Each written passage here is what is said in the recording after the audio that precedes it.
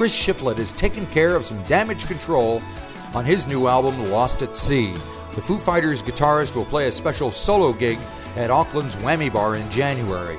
We caught up with Chris just before Thanksgiving, just after watching the slasher film of the same name, something Chris knows a little bit about after making the Foo's slasher flick, Studio 666. You know, it's funny because, having never made a movie before, I didn't know how anything went, nor do I know how to act. But as you can see in the movie, Stop you. but one of the things, for every look that you have, clothing wise, they would have multiple sets of that outfit. Right. And one of the outfits was the sweatshirt I was wearing when I got stabbed and killed and everything. Yep. And so it's got a bunch of slasher holes in the back of it. Very and cool. At the end of making the movie, they were like, well, you can have all your, here's all your clothes, just take. And so, you got multiple sets of everything that you had. And I took it all home and it just kind of got distributed throughout my house. And then at one point I noticed months later, I look at my oldest son and I'm looking at his back. I'm like, what the fuck is wrong with his sweatshirt? And I realized, oh shit, he's wearing my sweatshirt from the murder scene.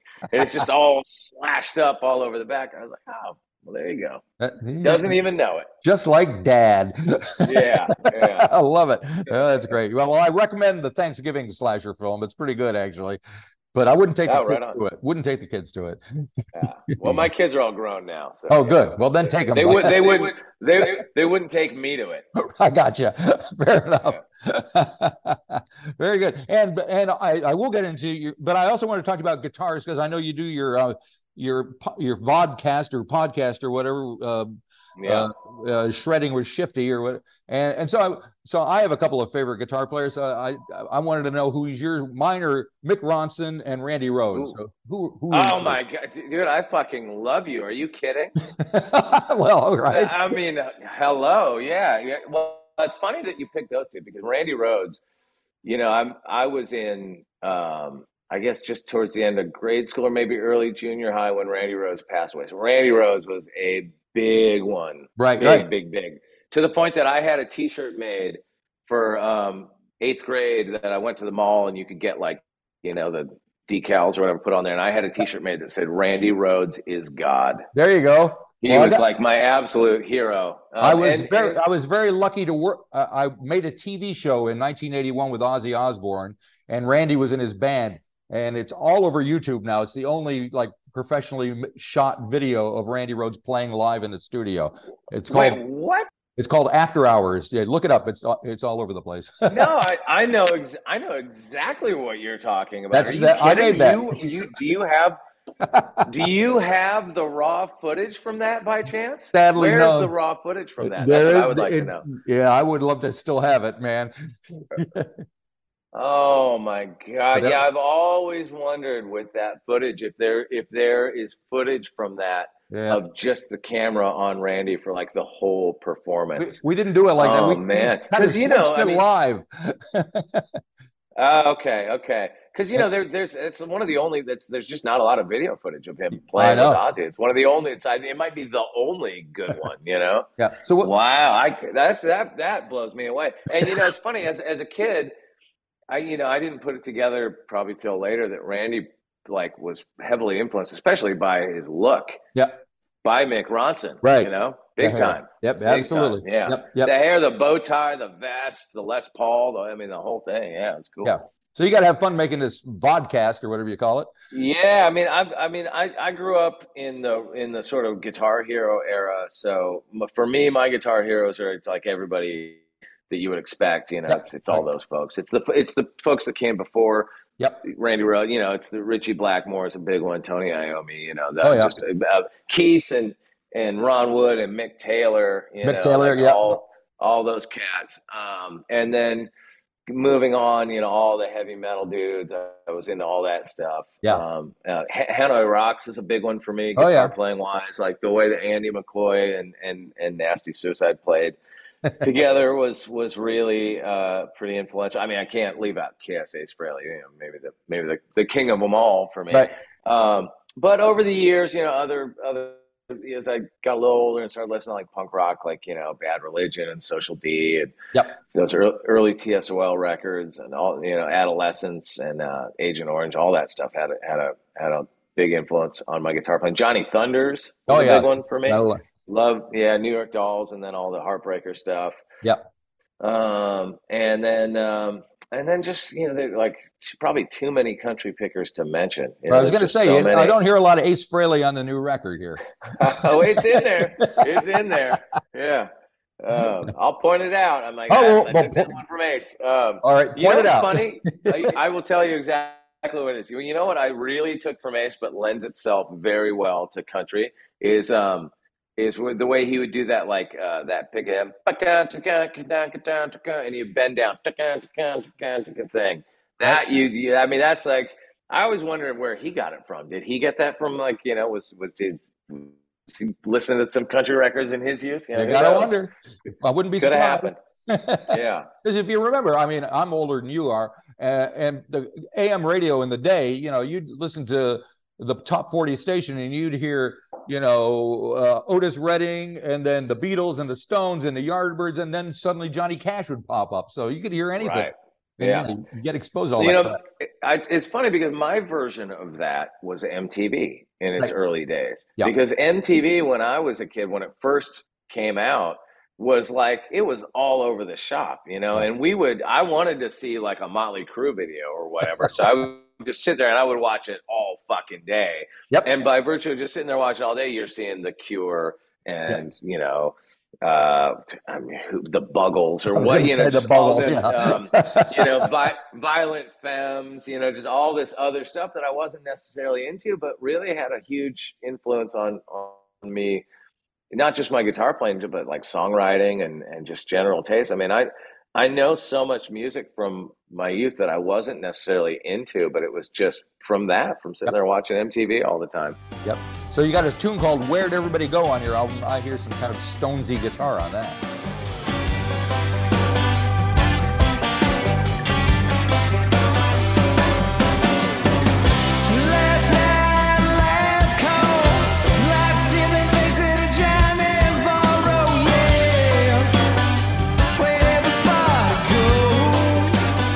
Big time. Yeah. That's me kind of, I'll tell you really where that song was born is I was trying to learn, you talk about favorite guitar players, I was trying to learn a Brent Mason guitar solo. And he was a country picker that, played on everybody's record, Right.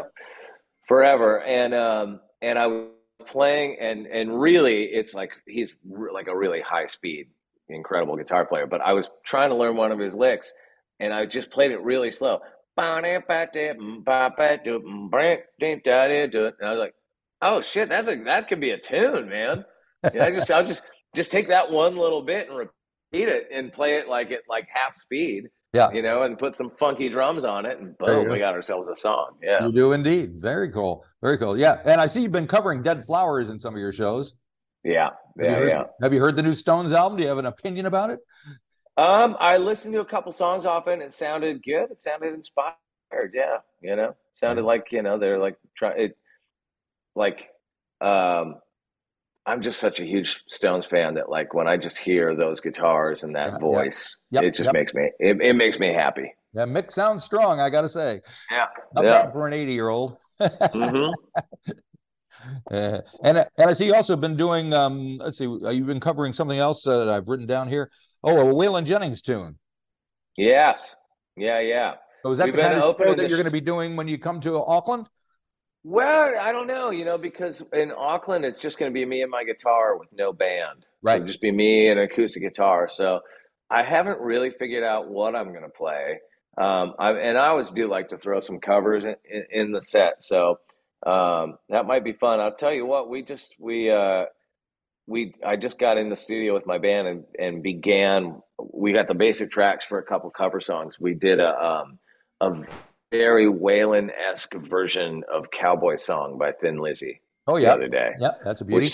Which took some wrench. We had to figure that out. We had to shave a lot of parts off because there's a lot of chords in that song to try to simplify it and get into that feel. But then we also did like a kind of countrified version of Hanoi Rock song too. So, and I got there's a couple other songs. So I don't know if any of that stuff's going to rear its head down there, but we'll see. It'll probably be mostly songs from my last few records, I think. Right, right, right, right. Yeah, because I love doing the acoustic shows because it's like it's such the polar opposite from what I normally do, be it with my solo band or with Foo Fighters. It's just like your song reduced to like becomes this big, and it's very intimate, and you're kind of with the crowd. And yeah, I don't know, it's just it becomes a very different. It almost becomes like a meet and greet with some tunes. gotcha. Yeah, yep. They tend to get like that, and then but of course you got to sell some merch, otherwise you don't make any money.